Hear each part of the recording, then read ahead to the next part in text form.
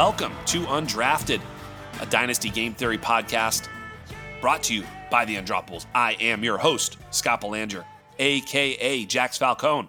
You can find me on Twitter at Dino Game Theory. This is episode number 87.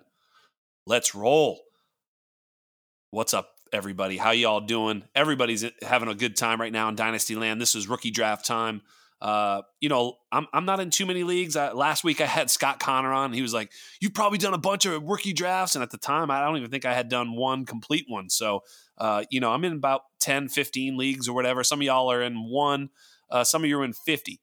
I think the idea and how you play Dynasty changes if you're in one league versus if you're in multiple versus if you're in, a lot, a great many, because then it's more of a portfolio, as Scott Connor put it last week. He's always thinking about his exposure to certain players, and he's really looking at it as a percentage of how many shares of a player he has, as opposed to does he like this guy or that guy. When you're in a single league, these decisions are much more weighty. They feel like they have a full gravitational pull. I mean, I'm in 10, 15 leagues, and sometimes I'm on the clock, and that's when you really put your rankings to the test. And today, this show is about our rankings at the Undroppables. So I have on with me today El Presidente. You've had him on here many times before. You guys love him. Everybody knows Chalk. So at 101 Chalk on Twitter. Chalk, my partner, what is going on, buddy? Yo, what's up, Jax, man? Thanks for having me on. Excited to be back here. Talk some Dynasty, talk some rookies and rankings. Let's get to it. Yeah, I think we'll sort of talk, rankings and, sort of go through the board one by one, and it'll probably spill over to some of these other topics of conversation, AJ Brown, etc. But I really want to start right at the top, talk about our rankings, talk about, hey, if you're following us and you're listening to us and, you believe that we have something of an insight or something of a process that you can trust to some degree, well, then let's talk through that, talk through how we got here, talk about what we got right, what we got wrong, what we think we know, what we think going forward. And, this 1.01, the top of this draft is filled with a few players that feel very solid, but doesn't feel as elite as drafts of the past. Would you agree with that?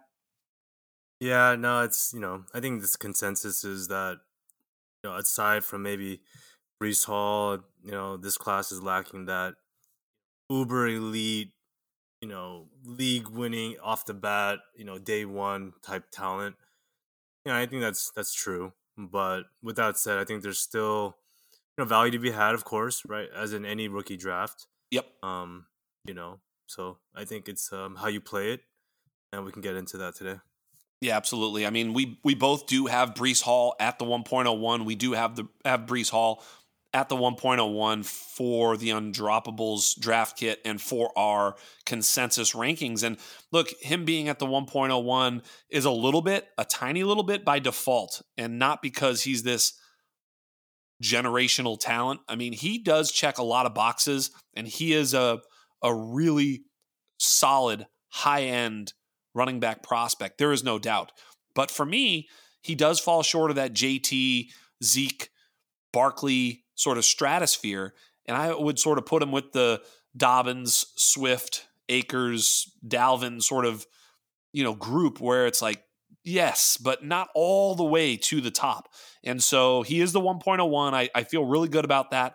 He did get, one overall draft capital in terms of the running back position. Early second round is, fine. That's where Javonte went. Yeah, I'd put him in the sort of the same tier as Javonte, who was the 110 last year. So, I like him a lot. But, if we were to throw him in some of these past draft classes, he would not be the clear 1.01. But I do think he is the clear 1.01 in this draft class.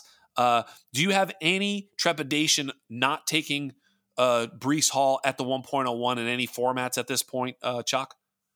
No. I think it's people say, oh, you could take, a receiver because you need a receiver and you don't need running backs because you're not competing.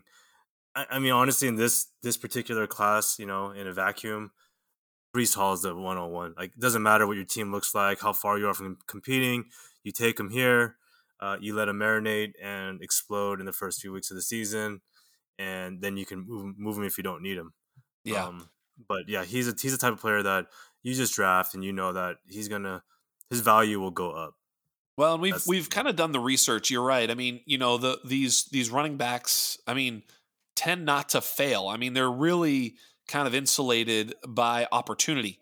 Even the busts have had insulated value for Trent Richardson. People forget he was great in his rookie season. So lest we forget exactly how these running backs work, they usually get that opportunity, and they usually hold, if not increase their value going forward. So, yeah, I agree with you. We do differ as to who we have in that 2 slot. Um, tell the people who you have at your number 2 player in this draft and who you would take at the 1.02. so in my rankings, right? I mean, strictly off my rankings, it's Garrett Wilson at the 102 in Superflex leagues.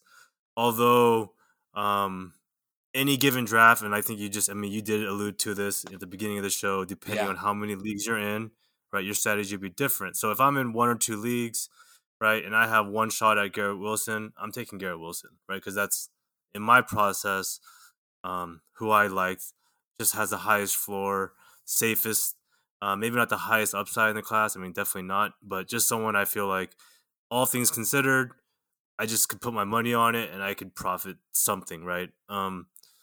But you asked me in a different draft, and I've done this across different drafts. It's a different answer. So, but Hey, have you had any 1.02s? And because I just had one, but I'd like to hear if you have had any yet and what you've done. yeah, so I've had 2, and I've taken Garrett Wilson, and then I've taken Drake London. So Yeah.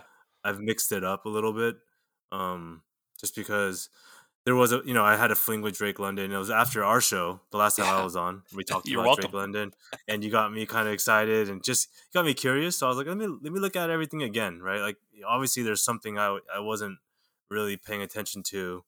So I took a look at everything again, and kind of had a little fling, and had him at the 102 for a while. But I do like Drake London. So I have selected him. Is where I could taken Garrett Wilson, but you know, kind of again depending on team and the league situation and how many leagues you have. Yeah, absolutely. Well, I was at the 1.02, and I got to tell you, it was a 10-team double superflex. So you can start up to 3 quarterbacks. And boy, oh boy, I tanked because I don't want to draft Kenny Pickett, but I had to really consider Kenny Pickett at that 1.02. I'm pretty stacked at quarterback. I'm also very stacked with 23 firsts. So I decided to pass on Kenny Pickett. And then I was faced with, and I think this is a big decision. Uh, Kenny Kenny Walker, Kenneth Walker versus one of those 3 wide receivers, and it was a tough choice. And then it was, if I go wide receiver, do I take Drake London again because I'd already taken him one? So I was literally tanked out, man. I was like, man, I don't know Yeah, what to do, and I sat there on the clock for overnight. I was late, I was on the clock late, and I said, I'm going to sleep on this. Actually, I'm on the West Coast. I'm like, fuck it. So I woke up and took Drake London again and felt really good about it. But man, that's a tough choice. And when you're on the clock, you sort of learn a little bit about what you really think of these players, because I really wanted to take Kenneth Walker, but he scares me just enough, and I was really solid at running back. I really think if I were devoid of running backs but had a competitive team, I'd have taken Kenneth Walker. What do you think about that? yeah. I mean, yeah, that's the dilemma, right? And I've Michael, asked me actually before you got on earlier how many drafts I've had so far, and I said I've finished about half my rookie drafts. I think it's about 14 or so. 14 drafts, right? Mixture of first round picks. I have Kenneth Walker on one of my teams. And I was in the same situation. I have a bunch of receivers on this team. I'm looking pretty good. I have a few more picks coming up. I have Swift and Javante, and I have AJ Brown and more, Elijah Moore, Bateman, and I took Garrett Wilson.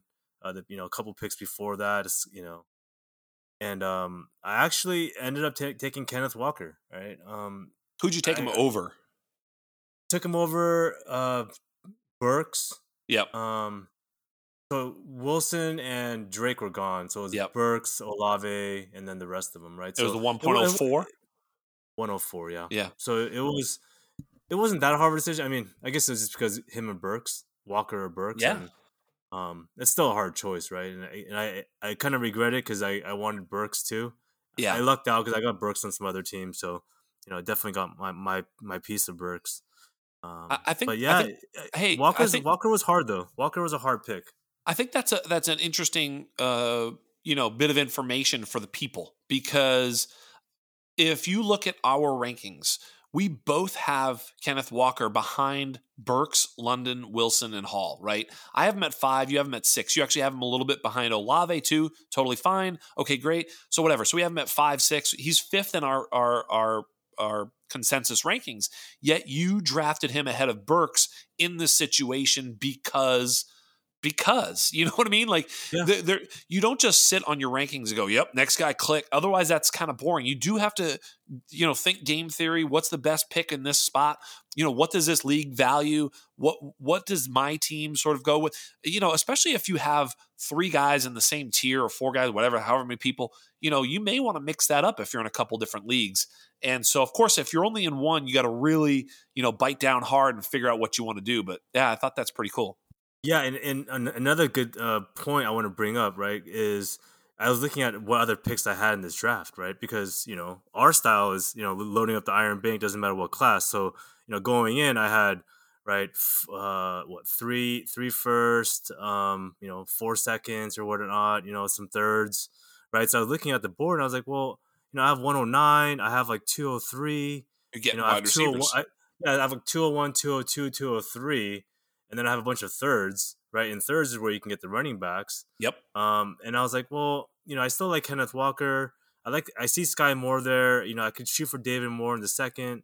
So I walked away with Kenneth Walker, Sky Moore, David Bell, Rashad White, Keontae Ingram, and then Garrett Wilson up top. So I was playing the board, and I was like, Yeah. well, what's the difference between a Sky Moore and Olave? Like, Right. I don't know. It's like both really good. I feel like Sky Moore is growing on. He's growing on me, and I think a lot of it's because of you. Just kind of looking at what you've been doing and Boy, I'm so your sorry if he rankings. busts out now. Boy, oh boy. No, no, no. It's because I'm like, like, you know what it is. I'm realizing in the past I was like, I'm so fixated on my guys that I kind of get tunnel vision at times, especially in rookie season.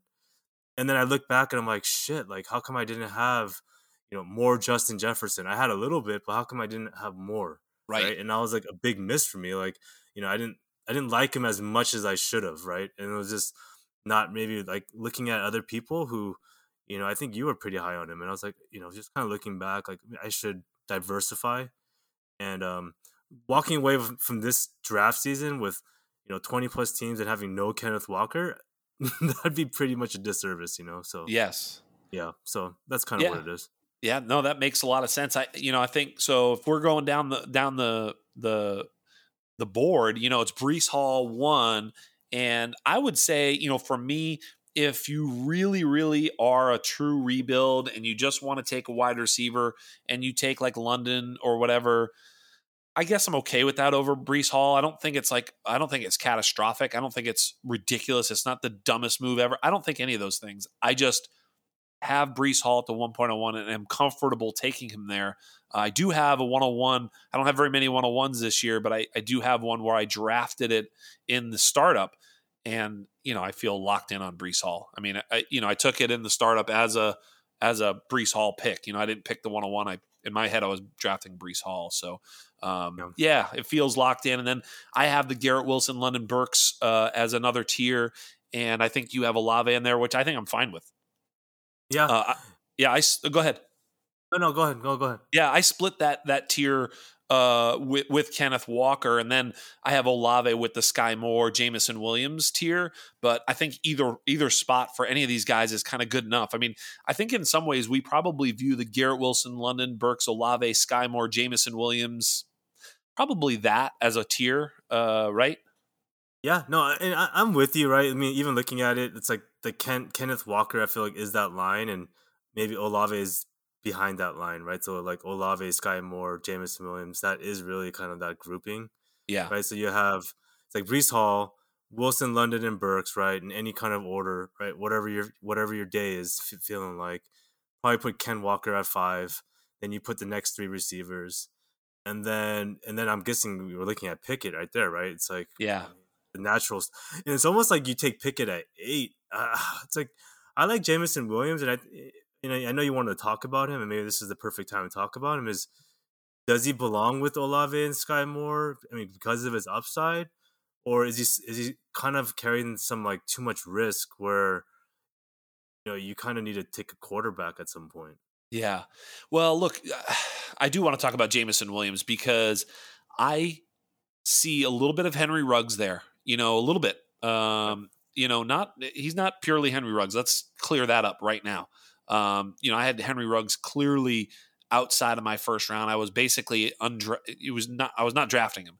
But now I look at these wide receivers, and I know a lot of you know dynasty experts, rankers, etc. Player evaluators have Jamison Williams, in the top 3 or 4 wide receivers or higher, and I hear that. I don't actually have a problem with that.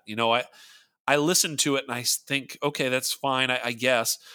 And then they'll often say that Jamison Williams is now killing Amon-Ra St. Brown because Amon-Ra St. Brown is dead because of Swift, because of Hawkinson, because of Chark, and because of Jamison Williams. He's dead.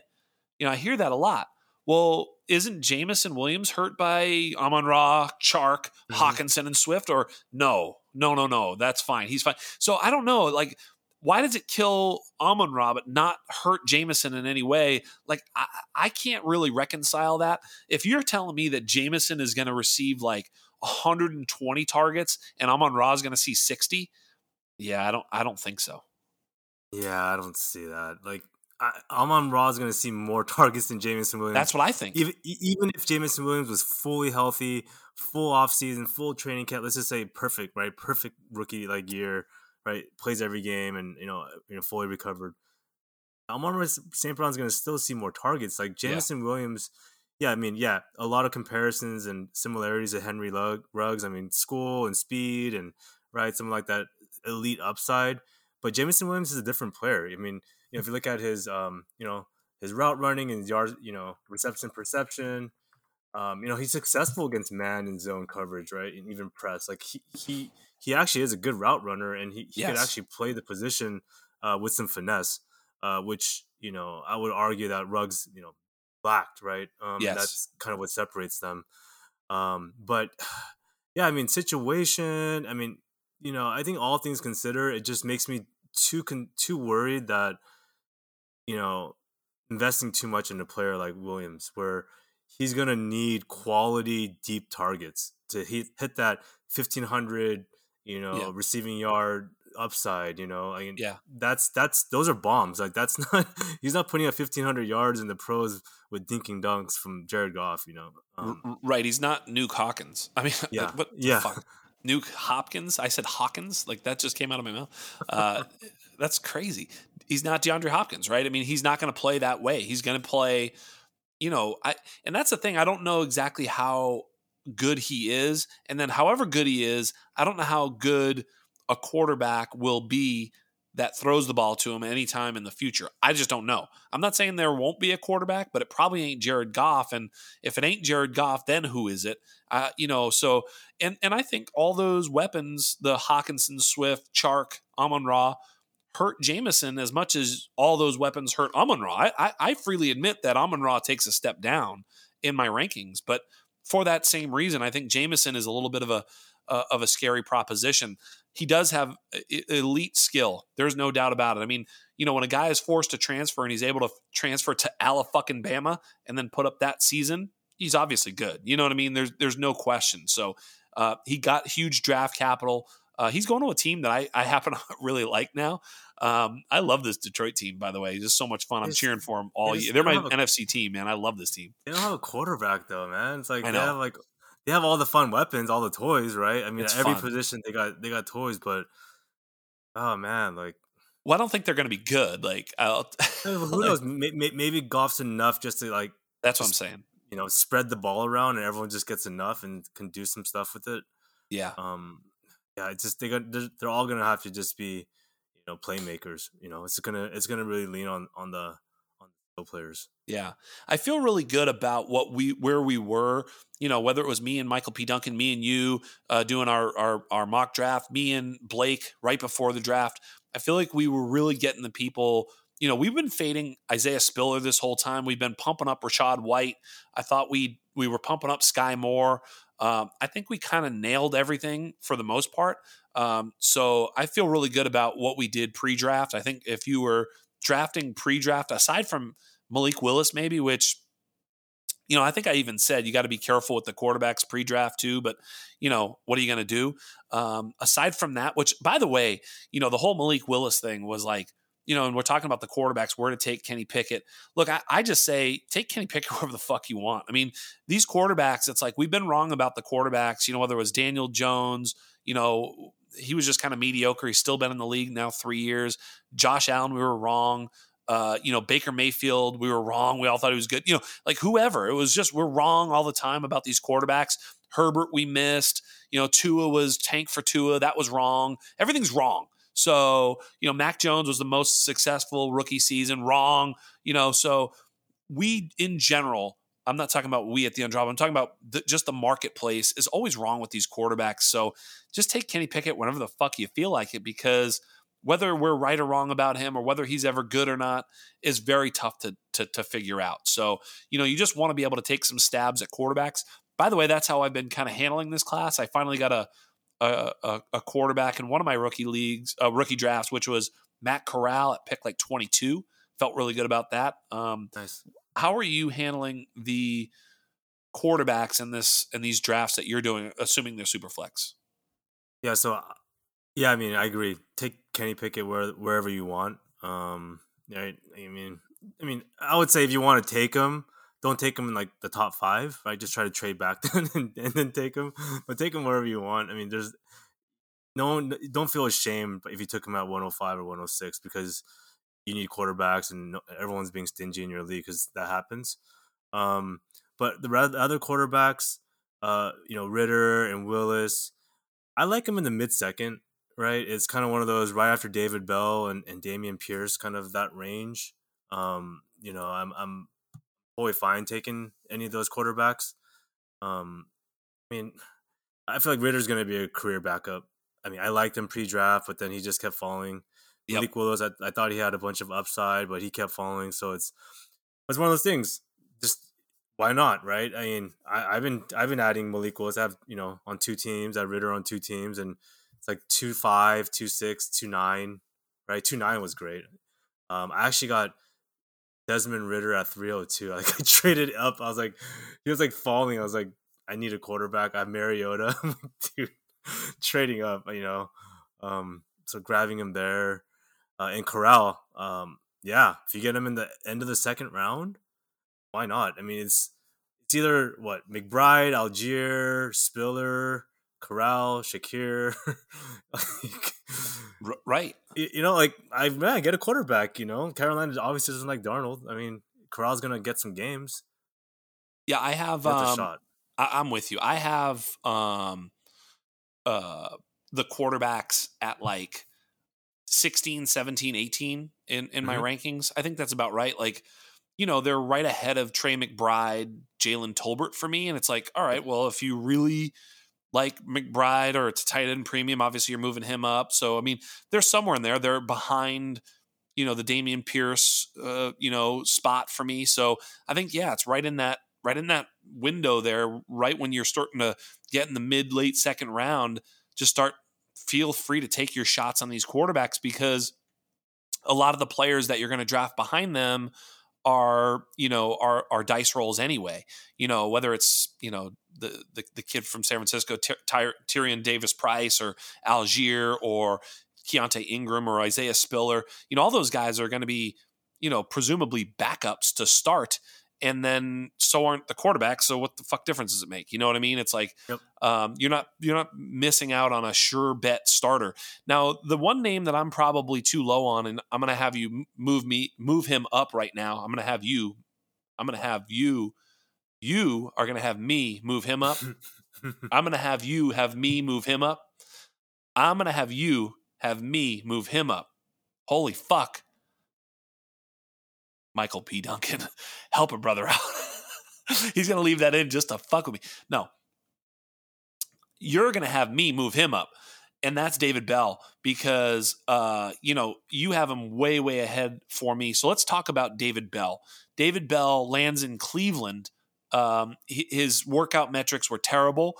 I don't want to double count it, because the draft capital is tied to his workout metrics. So, he's still drafted in the third round late, but he goes to a good spot in Cleveland where there's some opportunity there. It's obviously Amari Cooper is the one, and then who knows, right? You've got Anthony Schwartz, the lid lifter, Donovan Peoples-Jones, who everybody likes, but nobody's sure if he's any good.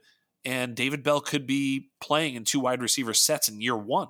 So I probably am too low. What are your thoughts about David Bell, considering the fact that he's probably only a little faster than me?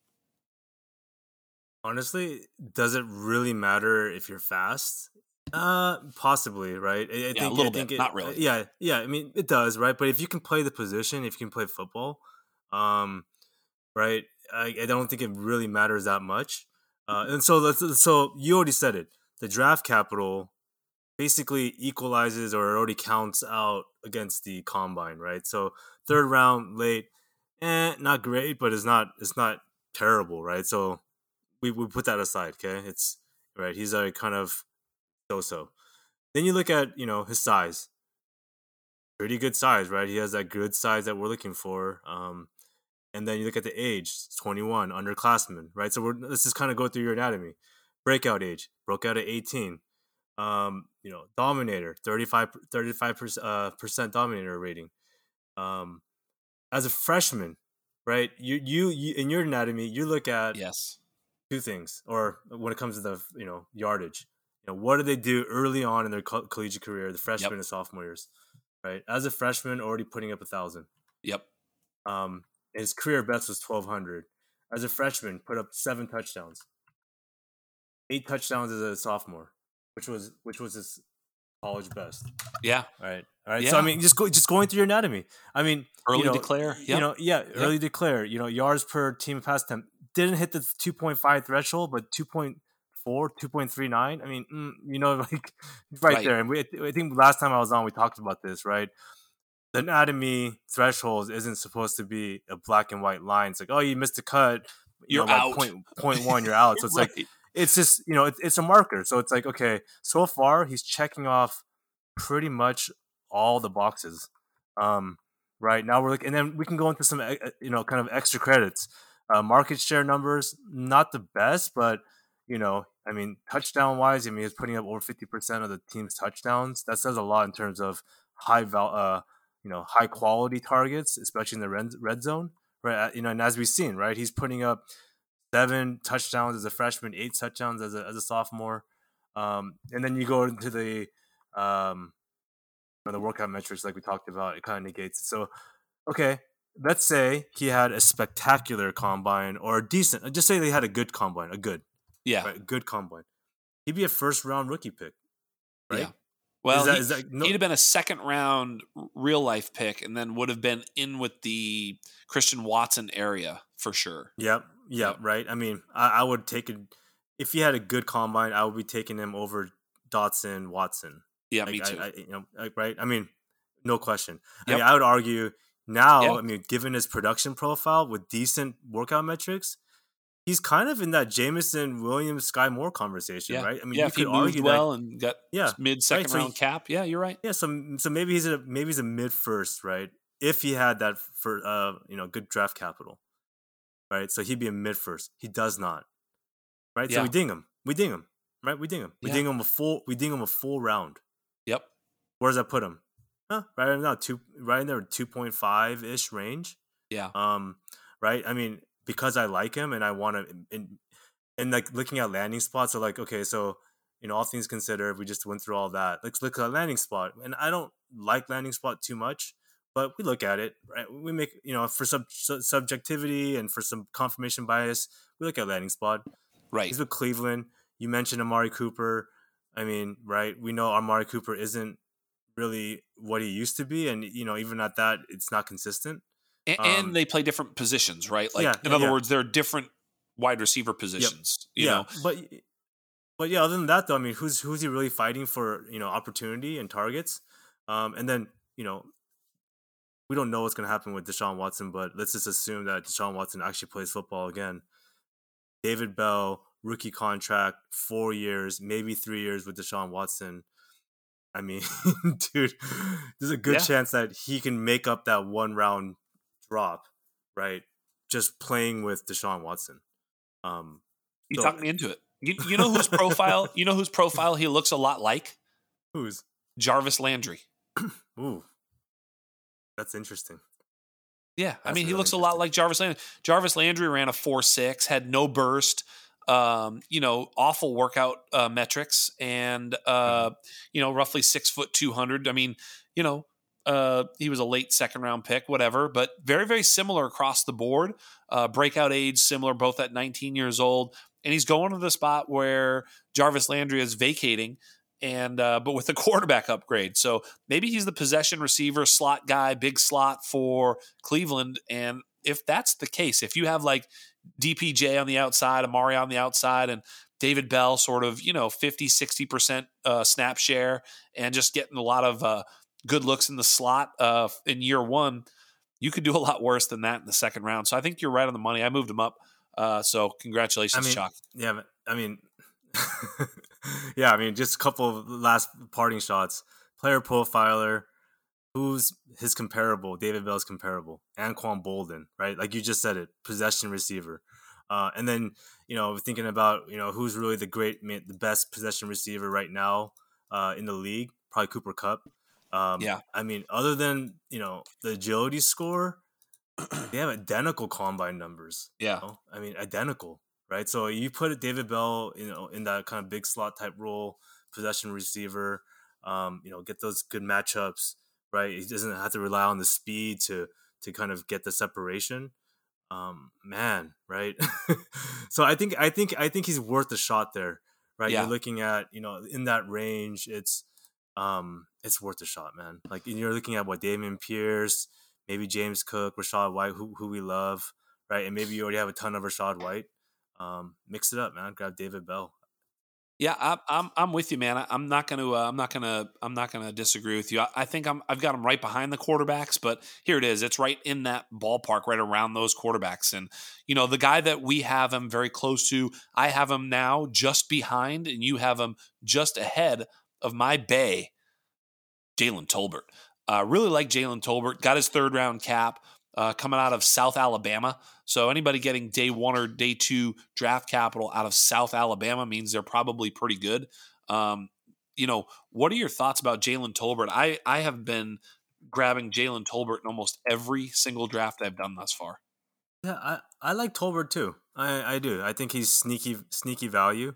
I think he's a solid second round rookie pick. Yes. After the quarterbacks, Yeah. you kind of get into that like Mechie Pierce Tolbert range, right? And it's I mean I could see the argument to put him ahead of both Mechie and Pierce.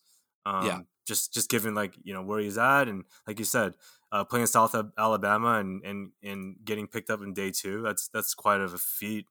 I highlighted him in my Under the Radar series just because I thought he was an interesting kind of person that wasn't getting that much hype. So it was cool to see him get that day two capital.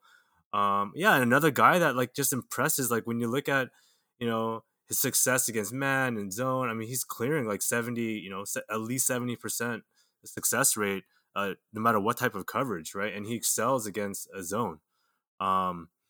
So like, that kind of already spells out like maybe where he's going to be playing, right? Like Right. he dominates against zone coverage. So it kind of tells you the type of role that they're probably looking at it, in Dallas.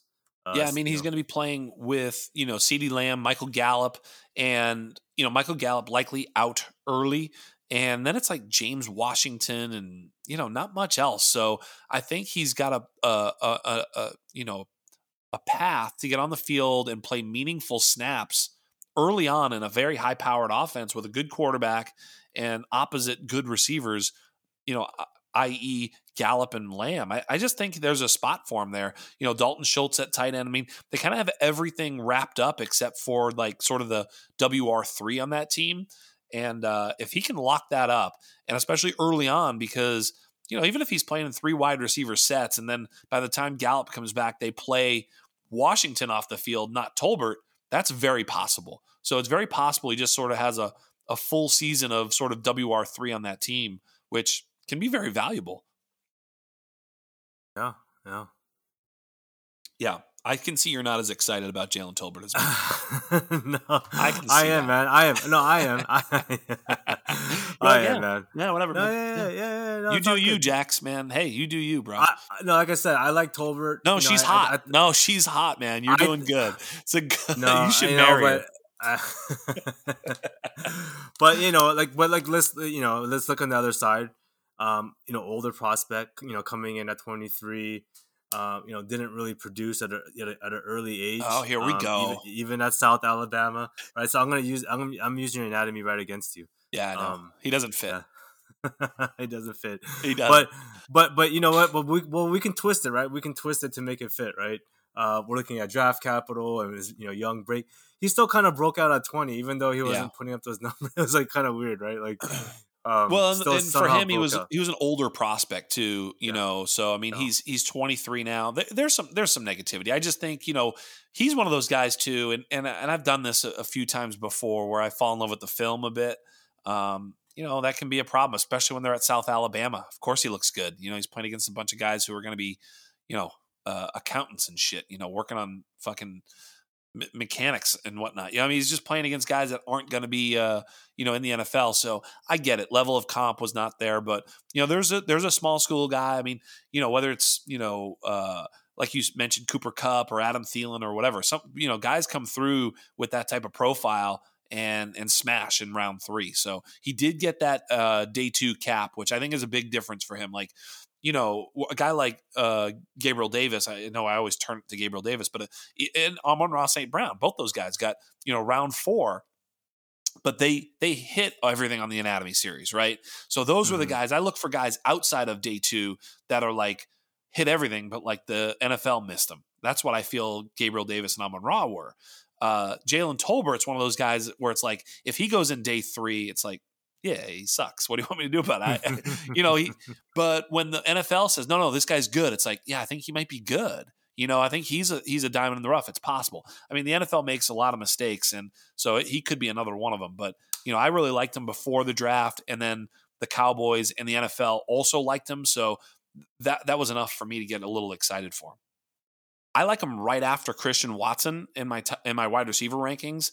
I am a little bit, I'm not going to get Christian Watson where I have him ranked, because I have him behind Rachaad White, James Cook, Dameon Pierce, Jahan Dotson. I have him at player 15. He's never going to be there. Never. So right now, the way I have him ranked is a full fade, and I don't know if I'm going to regret that. What do you think? You think I'm going to regret fading Christian Watson? I don't think so, man. Like I hesitantly drafted him, maybe like one team, maybe 2. I really didn't want to. It was like a 112. I was like, do I take Rachaad White at 12 or do I take Christian Watson? I have so much Rachaad White, and I just started getting flashbacks of Keyshawn Vaughn. Yeah, man. And so I don't think you're gonna regret it, man. His floor is like MVS or lower, Yeah, that's right. and there's No, a really good chance of that.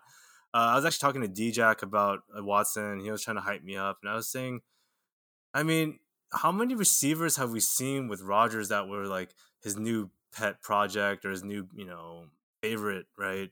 Kumaro or Geronimo Allison or whoever. I was kind of going through the laundry list of these yeah, randoms, right? Economy, St. Brown, yeah. and MVS, and like we've seen it, right? We've seen all these guys, and yeah, maybe, right? Christian Watson got the draft capital and he's super athletic, and maybe he just Aaron Rodgers just dimes it to him, it just falls into his hands and it's so easy for him to catch it. Yeah, maybe we miss out and maybe he's like explosive, but I don't think you'll regret it too much. You'll probably be sad on a few weeks, right? Best ball, right? Right. Like a Yeah, best ball play. yeah. I don't think you're gonna regret it like career wise. You can look back 3 years from now. Oh, I should have taken him. Like Yeah, I'm looking at your rankings. Yeah. I'm kind of fine with the fade. And I think the player that you and I are both taking ahead of him is someone that I think he's going to fall in a number of drafts into that early second is George Pickens. But George Pickens, especially if you were to be able to remove his injury and just sort of, simulate his career without the injury a few times, he's a box stuffing anatomy guy right from the beginning because he was dominant early on as a freshman. You know, he's the weirdo watching the draft. You see that clip of him watching the draft? I love everything about this Pickens. He's either crazy, fucked up, or crazy awesome. Yeah. No, I love Pickens, man. Like he's that sneaky value. Ends up in a great spot too. Very, very productive. Aside from the injury, of course. And he's just a dog, man. No pun intended. Yeah, He's a dog, and yeah, I'm excited to see him paired up with like Deontay, right? Like just how they're gonna operate together. Um, but because D-Jack was telling me that, oh, they're different players and it'd be interesting because he's a big Steelers fan. And yeah, I'm excited to see how they play together because I think Pickens is going to be real exciting to watch. Um, yeah. yeah, and he's going to be real productive. I mean, the Starter, problem, is instant starter. yeah, instant starter. I think right. It's like Claypool, DJ, and Pickens. Problem is that I think he's certainly the third target there, and he's going to play outside. He's going to be a great run blocker. He's going to be in, but I just don't think his target share will be very high. And I don't think whether it's Pickett or Trubisky, I don't think either one of them will have the tools to hit him on the outside. Yeah, I feel like Claypool may be more effective if anything, right? I mean, maybe I Yeah, don't know. I think Pickens' game is a little bit more refined and all round yeah, versus like Claypool. So I don't know. I think Pickens will emerge as a second option, maybe like mid season. I would. yeah. That's Maybe what I would year hope. two. Yeah, year or two. That's what I would hope. And Pickens Yeah, probably needs that, right? Yeah, you're right. He probably needs a little bit more time, given that he missed so much time in college, right? Injuries and yeah. trying to pick up the pro game. Yeah, and I just think he's also like very unlikely to play in the slot, like Yeah, almost zero. Like he's yeah, just he's going to be not. outside, you know, Yeah, I feel like they're gonna just play Deontay in the slot.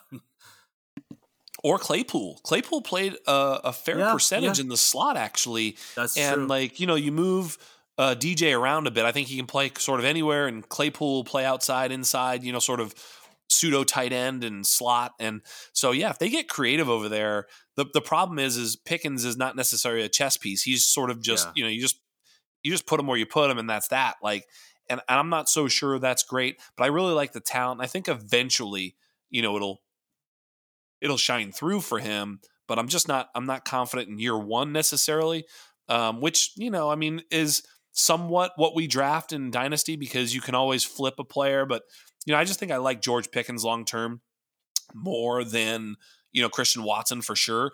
The other guy that's right there that we both have back to back now is Jahan Dotson.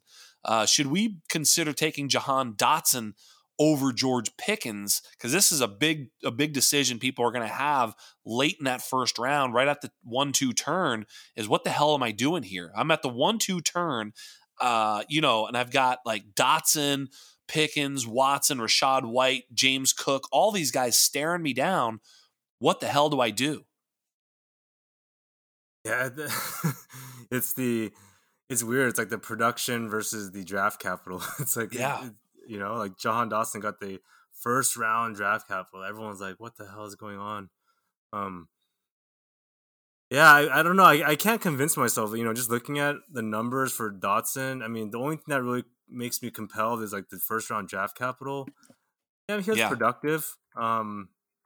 He's just a bit smaller too, and it took him a while to get productive. Right? He's like a senior. I think it took him like to a senior year to really explode, Yeah. which makes me nervous.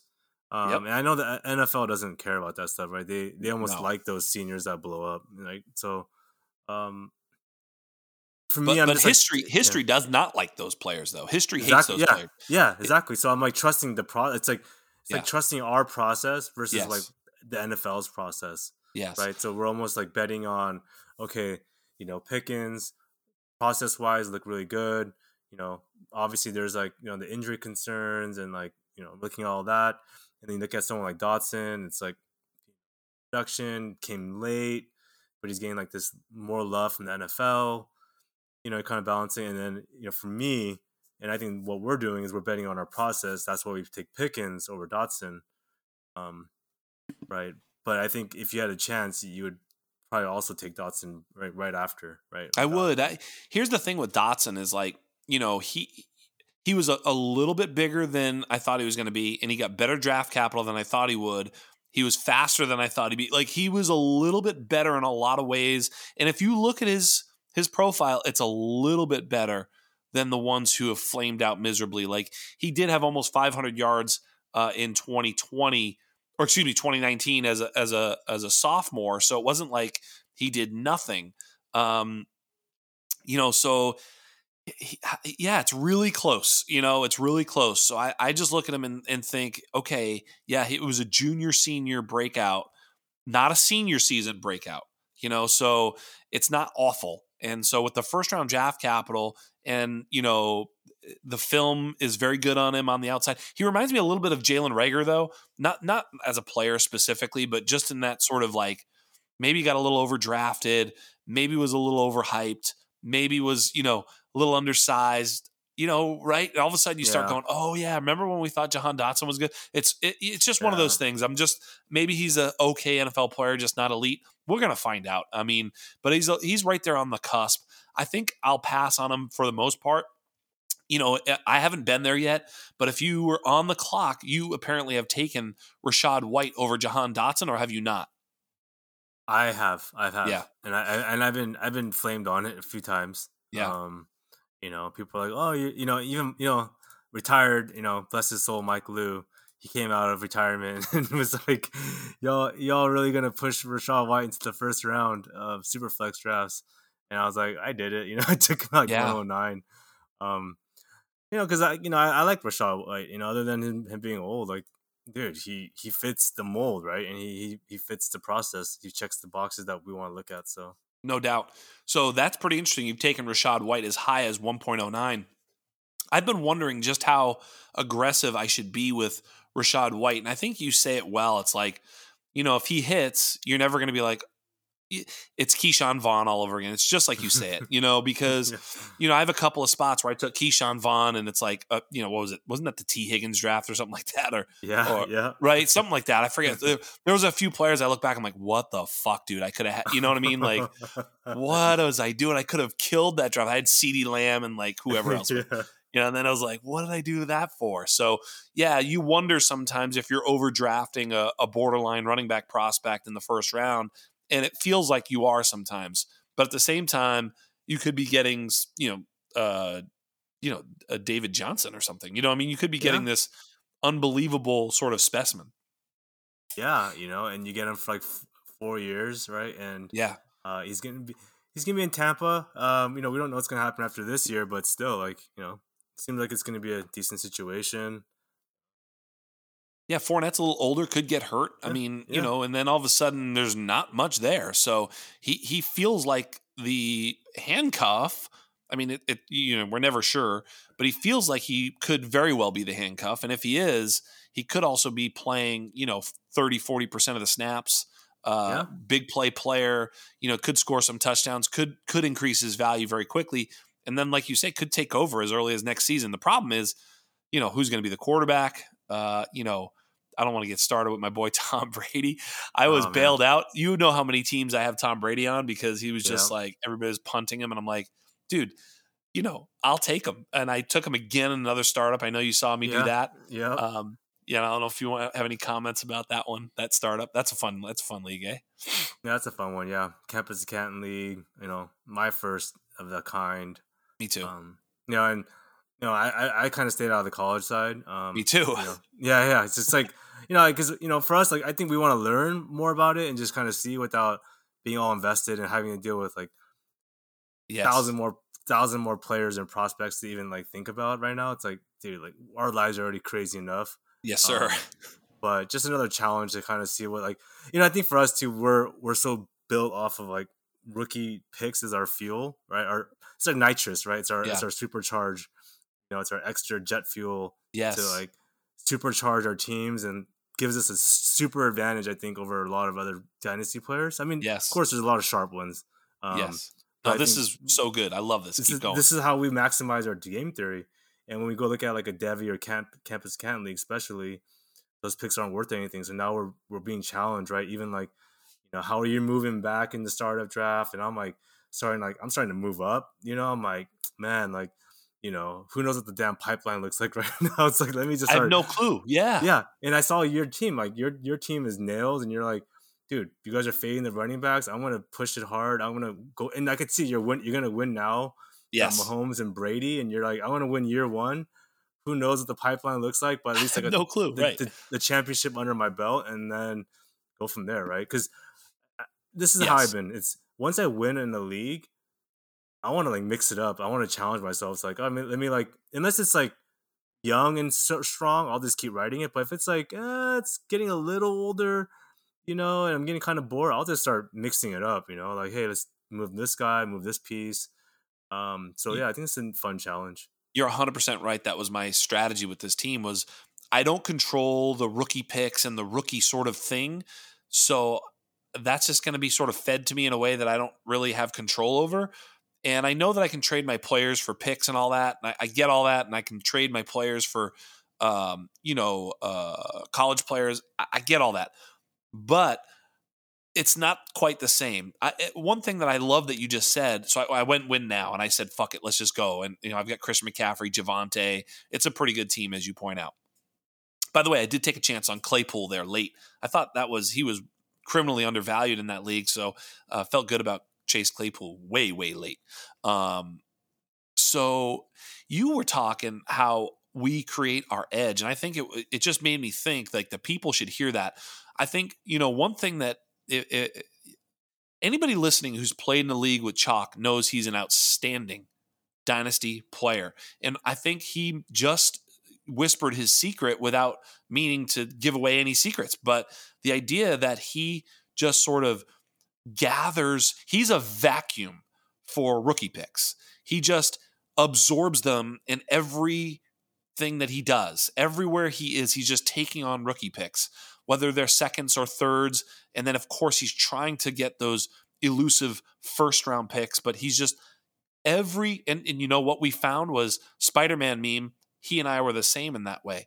We're just constantly taking in rookie picks so that when the rookie draft comes, we're either adding a lot of players, which we normally do, actually. We do take a lot of picks, especially in these deeper leagues. Sometimes in shallower leagues, you have to be a little bit more careful because you'll take all these picks and then you have to cut them. So you gotta watch your rosters sometimes. It's not always the best advice, but when you're playing in the deeper leagues, the more picks you have, the more control you have. I people will overpay. I'll sell. I mentioned this the other day, Chalk, and you can speak to both what I just said and this strategy, which is when I'm in the third round and someone is super geeked on a player, I'll often just, let them trade with me to get that player. I'll give them my third round pick and just take like any future second because I just increased my profit. And they're thinking, I like this guy better than the third anyway. He's falling. He's a second round prospect for me anyhow. So I'll just give up a second to take this pick and boom, you just moved up. You could have moved up 15 or almost 20 picks. Who knows, depending on where this third and where the second ends up. So what are your thoughts about that and what I mentioned about just absorbing rookie picks the whole time in order to make your team better. Yeah, absolutely, man. Like when people were saying this class sucks and it's terrible, and I'll just give away my picks. I'll give you away my thirds and my fourths and my seconds. I don't care about them. All right, cool. Thanks. I'll take it. I'll take a third here. Or I'll take a pick swap there. Yeah, and you're absolutely right. When you are gathering all those picks, regardless of what round, you are creating liquidity first of all, right? And and then it's flexibility and leverage. I just wrote about this on Twitter, the thread the other day. It's walking into a draft, it's 16 out of the 48 picks or 10 out of the 48 picks or whatever. I literally had 16-ish picks in several of my rookie drafts, and more coming up.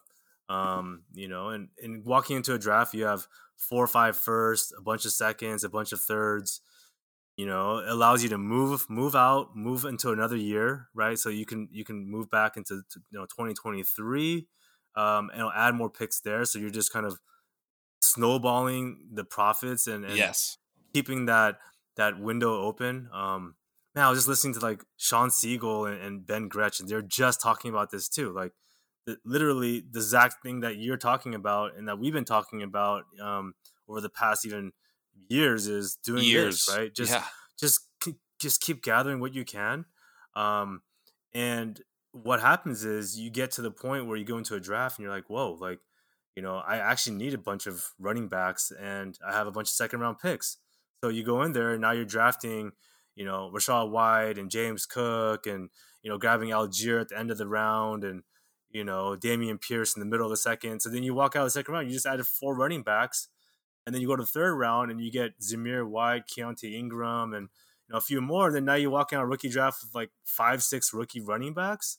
That probably costs you nothing really. I mean, if you Right. really hash it out, like a move back here, pick swap there, and squeeze a little pick there, and you got a Zamir White out of just squeezing someone for nothing, and then 2 years ago you did that. yeah, Right. yeah, and then who knows? Yeah. Like in the next year, Josh Jacobs is no longer on the team, and I'm not saying I like Zamir White, but I'm just giving you an example. Then Of course. or Keontae Ingram, like James Conner goes down, and then next thing you know, Keontae Ingram is the starting running back for Kyler Murray offense.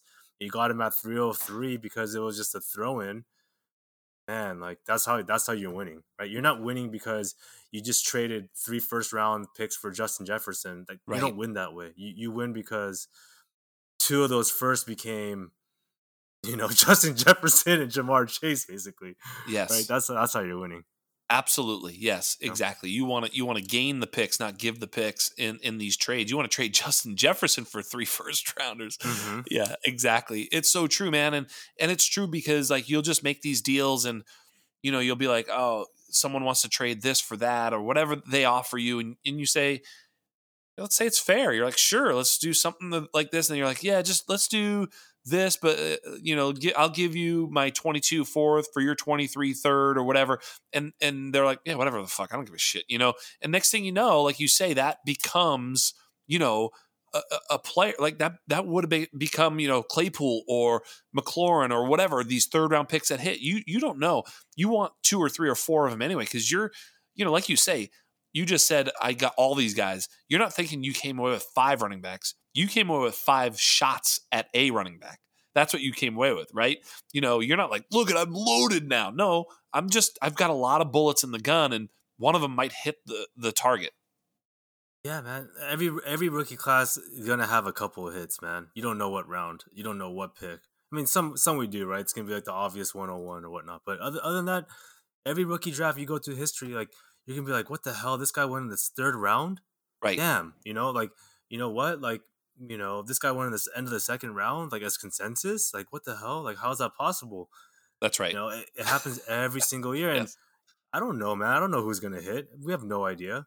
But you have 16 picks. Shoot, man. There's 48. You have 33% chance of at least one of of something hitting. I mean, you have a decent chance. You have a third of the board. You can make something happen. Yeah, that's right. Be chalk, don't be Dave Gettleman. In other words, trade back, take more shots. Don't have hubris like I'm going to trade 3 of these, picks to move up to take my guy. It's like probably not going to work. You know, I mean, maybe. I mean, there's situations that moving up does fit. You know, especially if you're moving into the back end of a tier. You know, like we all think that there's that tier that ends with like Sky Moore, Jamison Williams, Chris Olave. Sure, if you're trading a couple of seconds and moving up to those guys, yeah, fucking smart, dude. But in general, you want to trade for more assets, not fewer. You mentioned a guy that I know Blake is listening to this right now. I guarantee you. And Keontae Ingram. Right now I have Keontae Ingram at like player 21 in this class, and he's consistently going at the end of the third round, sometimes into the fourth. On Sleeper, he's his ADP is in the back half of the third, which sometimes people are just taking him because they see his name or whatever. But his overall ADP industry wide and is like fifth round. And you said it. If James Conner goes down, and say that sentence again, if James Conner goes down, like of course he's going to go down. He's been hurt every single year of his entire collegiate and NFL career except last year. Like that's the only season he didn't get hurt. It's like, yeah, Keontae Ingram. Keontae Ingram was, an elite level prospect coming out of high school and had to transfer because of checks notes. Bijan fucking Robinson. Okay, fine. Like, you know what I mean? Like, what do we? He's a almost 6 foot, 220 plus pound player who runs well, catches the football. Like, what are we doing? Like, this guy absolutely. He is my. I don't even know what to say. Like, he is so criminally underdrafted. It's ridiculous. Now, I'm not saying he's a sure thing to hit. Otherwise, I'd have him at fucking RB1. But he's definitely got a better overall shot to land than where he's being drafted. Get me off my soapbox. Yeah, man. He's being drafted, like you said, like, people were probably looking at us funny when we're taking him in the middle of the third round. Like, dude, they're dumb. Like, dude, yeah. Why are you taking? And the thing is, the sharps are actually like, I have to take him early because I know in the leagues I'm in, I'm like, oh yeah, this guy's gonna take Ingram, right? And I'm like try and trade up like one pick ahead just so I make sure I can lock him in. And yeah, of course, right? I can't get the trade, and then Ingram goes, and then they're then he's impossible to get.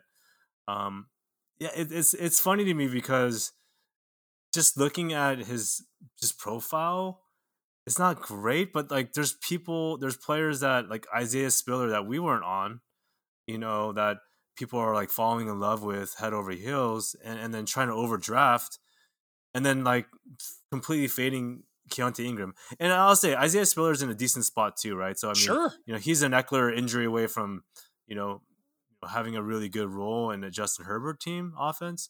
Yeah, I think Keontae Ingram is in with Isaiah Spiller, same tier. Exactly. Yeah, same tier, right? And it's like for a round later, right? For a round and a half in some cases, right? Exactly. Yeah, for me, he's in the same tier. Like Tyler Algier, Tyrion, however the fuck you say his name, Davis Price, the kid out of LSU, like Zamir White, Brian Robinson. A little bit further down, but I want to ask you about the Davis Price kid. I don't know. Like I can't put my finger on him. Like he has the hyphenated name, the three names coming out of LSU, giving me some PTSD. Yep. But I mean, all serial killers had 3 names. I mean, it's just a problem. You definitely have to be careful with these fucking guys. But I mean, do you think he's in San Francisco? Do you think he actually is worth a shot? I mean, there's Elijah Mitchell. I mean, did okay. I mean, I don't think the Niners are obviously married to him at all.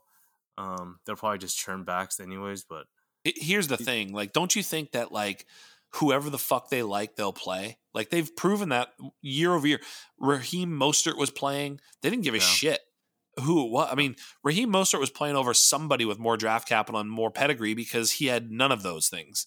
So like they're just going to play whoever they like. So if they like John Wayne Gacy more than Elijah Mitchell, they're going to play it. Oh, Tyron Davis Price, whatever his three names is, the serial killer. That's his new fucking nickname. He's gonna play. I mean, he's a young kid.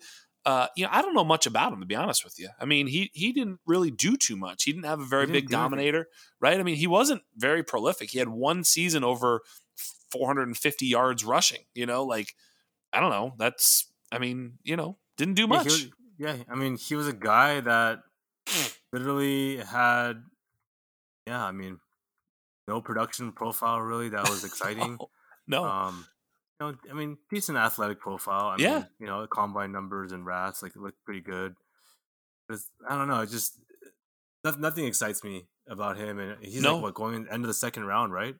Um, Yeah, I mean, I'm taking Keontae Ingram over him, which means that I'm almost always going to get Keontae Ingram over, Davis Price or whatever. But I would take them both. I mean, like you said, I mean that's where I'm basically shifting to all these backs. Like, as soon as Tolbert's off the board, maybe now David Bell. I'm just taking Zamir White and Keontae Ingram and Brian Robinson, Tyrion Davis Price. Like, just keep them coming. Like, you know, I mean, you can go a little bit further down. Hassan Haskins, Kennedy Brooks is going undrafted in these drafts. I don't understand that. Like, I know he went undrafted in real football, but like Jerome Ford, all those guys, like, just keep, hitting those guys. That's basically the tier, I think, right? Like, I don't think there's too much after that. Like Kevin Harris and Pierre Strong. God, I wish the Pats would have only drafted one of those guys. Then it like makes sense. But yeah, now you yeah, like have to like be like, wait, they have fucking how many running backs? They have 5 running backs right now, like that are somewhat fantasy worthy. Ramondre Stevenson, Damian Harris, Kevin Harris, Pierre Strong, and James White. And I don't know what the hell is going to happen. What do you think about that whole situation? I mean, are you drafting either Pierre Strong or Kevin Harris at all? I'm taking Pierre Strong like Yeah, fourth round, like end of the third, yeah, maybe depending. But yeah, definitely in the fourth round if he's there, I'll smash Pierre Strong. Kevin Harris, I liked quite a bit pre-draft. yeah. I hate where he went, Yep. but you know, like you said, New England, we don't know what the hell they're gonna do, man. Yeah. We have no damn idea. That's right. No idea. No idea. And I mean, Pierre Strong is just like he's got that sort of, I mean, that's the thing with both these guys. They both have like ceiling, you know what I mean? But like they don't Yeah. have any ceiling in New England. Like there's no, oh yeah, imagine if this guy got hurt. Well, then there's the other four. You know what I mean? It's not. There's no clear path. Like even with Hassan Haskins, it's like, well, if Derrick Henry gets hurt, then pretty good, or Kennedy Brooks. It's kind of like, well, I mean, Miles Sanders gets hurt every year, and he's not all that good between the tackles. They might see him as the Jordan Howard guy, and maybe he just starts to steal touches, and Sanders is a free agent, and yada, yada, yada. Next thing you know, you're like Kennedy Brooks. But, there's just no story to tell for Pierre Strong and Kevin Harris. Like, well, if all 4 running backs get into a car accident, except, Pierre Strong wasn't in the car, he could be a fucking, you know what I mean? Hmm. Yeah. Yeah, yeah, I agree. Maybe Tyquan Thornton could be driving that car. That would make me happy. Sorry. Weird, man. Like Pierre Strong, like Kevin Harris, Damian Harris, like they all feel like the same damn player too. It's just like, Yeah. yeah, like kind of grinders. I mean, they can catch, right? They're not like bad. I mean, they're weird. So, are you taking Keontae Ingram, Tyler Algier, Spiller over the likes of like Mechie, Khalil Shakir, and Wandale Robinson? Uh, Wandale, yes. I don't like Wandale at all. Yeah, I just have him so low. yeah, I don't like him at all. And I'm probably wrong on him. maybe. Um, yeah. Algier Spiller, I have him over. I have over Shakir. Mechie. I the thing is, like Mechie, Pierce, Tolbert, I probably prefer over like the Algier Spiller, Keontae Ingram crowd. Yeah, Quite honest. yeah. That's it's close, right? So like Yeah, it's all close though. I have Tolbert ahead of them for sure for me, like generally. Yeah. But like, so Alec Pierce or Jalen Tolbert, who do you like? Uh, right now I have Alec Yeah, Pierce ahead of Tolbert, but I think it's only because like I think immediate opportunity. I think Alec Pierce will probably see more immediate targets. I don't know. yeah, maybe, Could be right? wrong. I I don't could know, be wrong. man. Yeah, who knows, right? I mean, that's the interesting thing with these like, so are any of these sort of third round wide receivers the profile that we've seen in the past that's like popped? I don't know that it is. That's the No, problem. I I don't don't think so. see the McLaurin profile. I don't see the Um, Claypool profile. You know what I mean? Like, I'm not sure. I mean, I just don't know. I think I might want to fade all of them. That's why I'm thinking about taking like Mechie, I guess, is okay. Like, Neji's but okay, but he's a little small.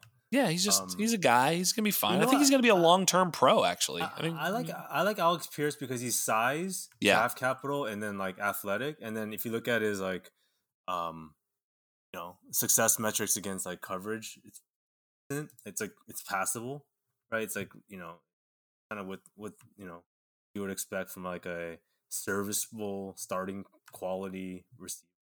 yep. I don't know. I feel like Alec Pierce, if I had to kind of gauge it, it's like he put up 650 yards as a freshman, right? Like I can kind of like trick myself into like liking him, Yeah. like If you were to draw the word like a picture of what a bus would look like, though, you would draw a picture of Alec Pierce. yes, I would. I don't. Yeah, You know what I mean? Like, oh, yeah. athletic guy, Cincinnati, 4 year. Like, you'd be like, no, no, no. This is, I've heard this story before. Like, you know what I mean? He exudes that, but yet he is tantalizing. Like, ran a 4.4, like, great burst. Like, Yeah. he's 6'3", 210, The, like, played the with classic Ritter. Kyle prospect. He's a classic Kyle Yeah. KO. He's a KO prospect. Yeah, meaning Kyle's an idiot and picks all the wrong guys. That's what he meant by that. Just dunking on Kyle. No ability to defend himself. But yeah, I mean, yeah, he strikes me that way. And for that reason, I want to like just lean into the opportunity of these running backs. Like, I mean, Hassan Haskins over Alec Pierce. Yeah, I think so. Like, I mean, because Really, really. if Alec Pierce hits, like, what am I getting? Like, is he really? I don't know. Maybe you're right. Maybe he's going to be like I don't know. Yeah, you really think Hassan he's? Haskins. Am I missing out on Hassan Haskins? Am I sleeping? Well, let me ask you a question. Uh, Derrick Henry is now 29 years old. He played with 2 steel plates and one in his shoe and one in his foot last year, and looked like he had a steel plate in his foot and his shoe when he played. So, like, that's all better now, Hmm. What Dontrell Hilliard?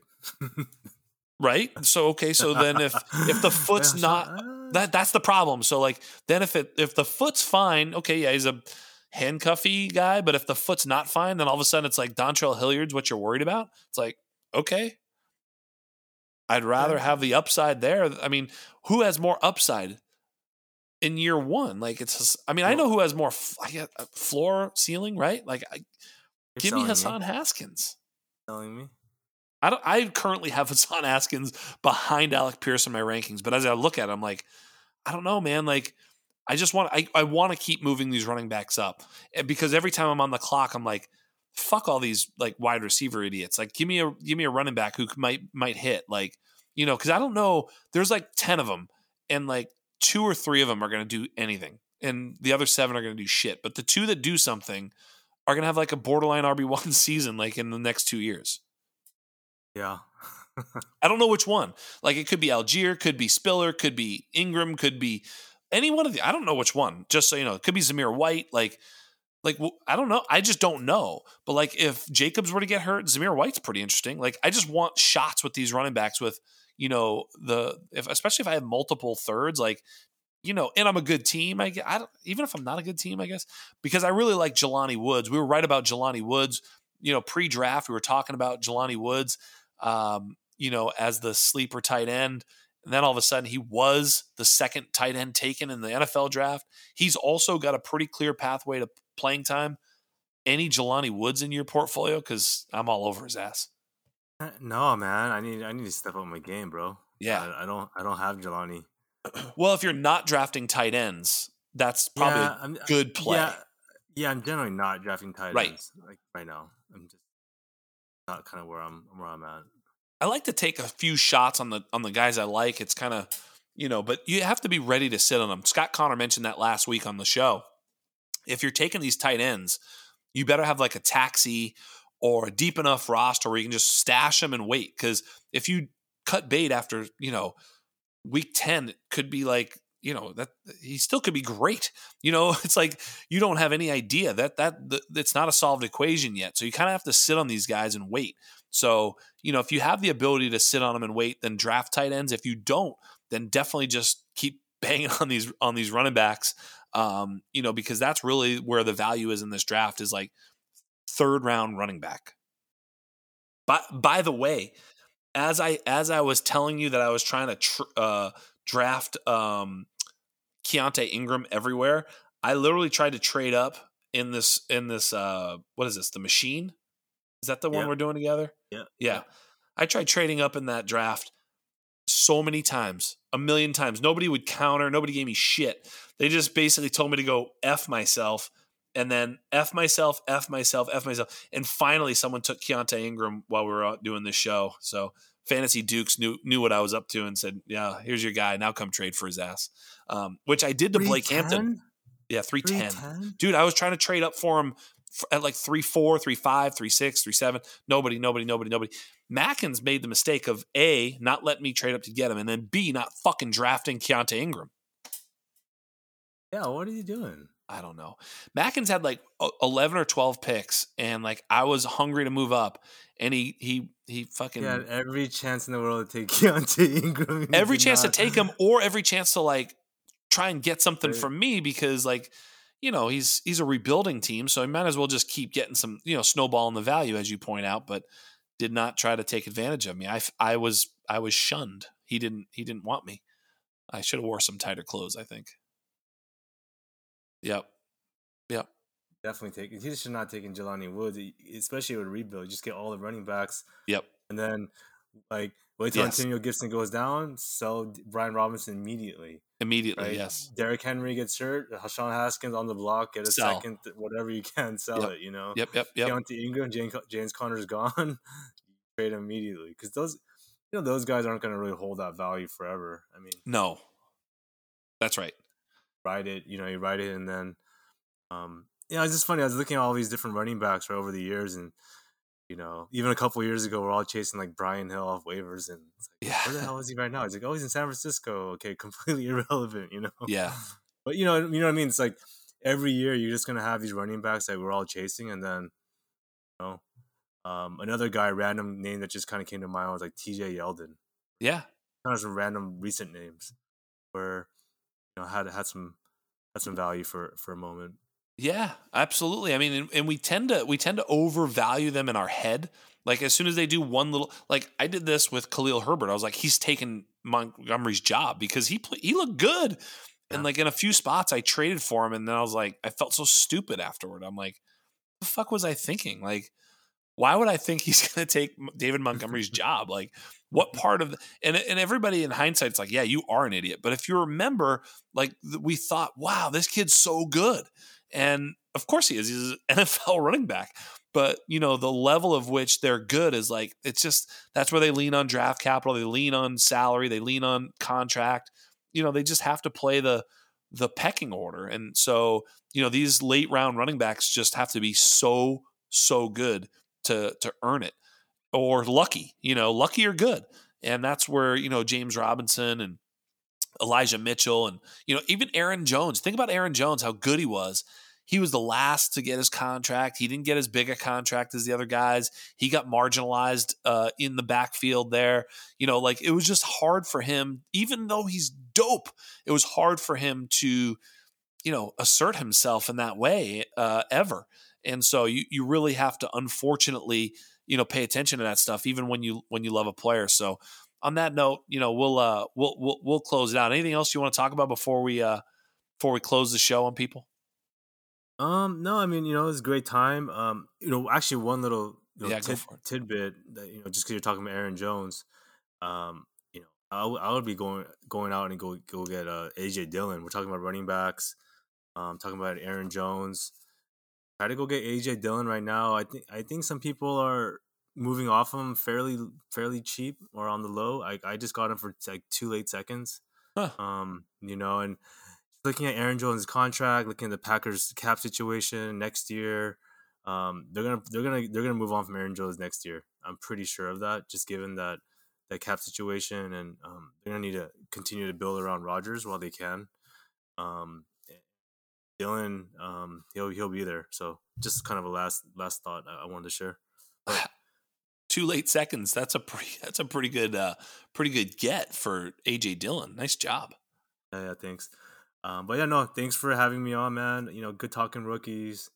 Be cool to come back after this rest of the rookie cycle here, and maybe end of June or so. See how things shake out. As we get deeper into this, I think this class, especially the rankings, are so fluid to see how the market's shifting, right? And we just adapt. It'd be good to see what happens. Yeah, I think there's a lot of it's very flat after that sort of top tier after the quarterbacks, I guess, right? Like when we at mid second. After that, it's like it's just all crapshoot. I've got a few drafts where I've just have like a couple of fourths and a couple of fifths, and I'm like, I don't know, who knows? I might actually have as much of a shot of getting someone as these late thirds. It's like, who knows? So yeah, for the most part, it gets a little bit flat there, especially like I said with all these running backs, and depending on what not format, but what platform you play, there's a lot of ADP, issues with ADP. Let's just put it that way. So take advantage of that in your leagues when you see, check our rankings, check even like keep trade cut value, because even that is like a little bit more sharp than some of the ADPs. But yeah, just hit up. I post my rankings all the time. Check them out over at theundroppables.com. And right now we also have our full rankings, rookie rankings on our Patreon site. We do have limited rookie rankings on our website, but go check it out, man. This is you can check Chalk and I and see where we're taking people and where we have them tiered, and so that's all there. So check it out, theundroppables.com. Go follow Chalk at 101 Chalk on Twitter. And for all things Undroppables, he is the man. His DMs are open. Hit him up. He's the absolute godfather. Let me tell you, he's one hell of a player in Dynasty. He's just awesome, dude. Every time you're playing with him in a league, you look up and there's fucking Chalk with a dope team. I'm telling you, so good. So thanks for coming on and sharing your wisdom with him. Yeah, man. Thanks, bro. Always good, like I said, and looking forward to coming back and chatting again. Yeah, I've got a couple of teams where I'm going to take your ass down this year for sure. I'm ready, man. I know you are. That's the sad part. You're probably going to just kick my ass. I'm good at talking trash, but when it comes down to it, you just beat me every time. I'm not so sure. All right. You're good, man. Yeah. On behalf of everybody here at The Undrafted, on behalf of everybody here at The Undroppables, on behalf of a very, very, very, very sad Philadelphia 76ers fan and my fucking Boston Celtics too, Michael P. Duncan. On behalf of the great Chalk, I am Jax Falcone, and we are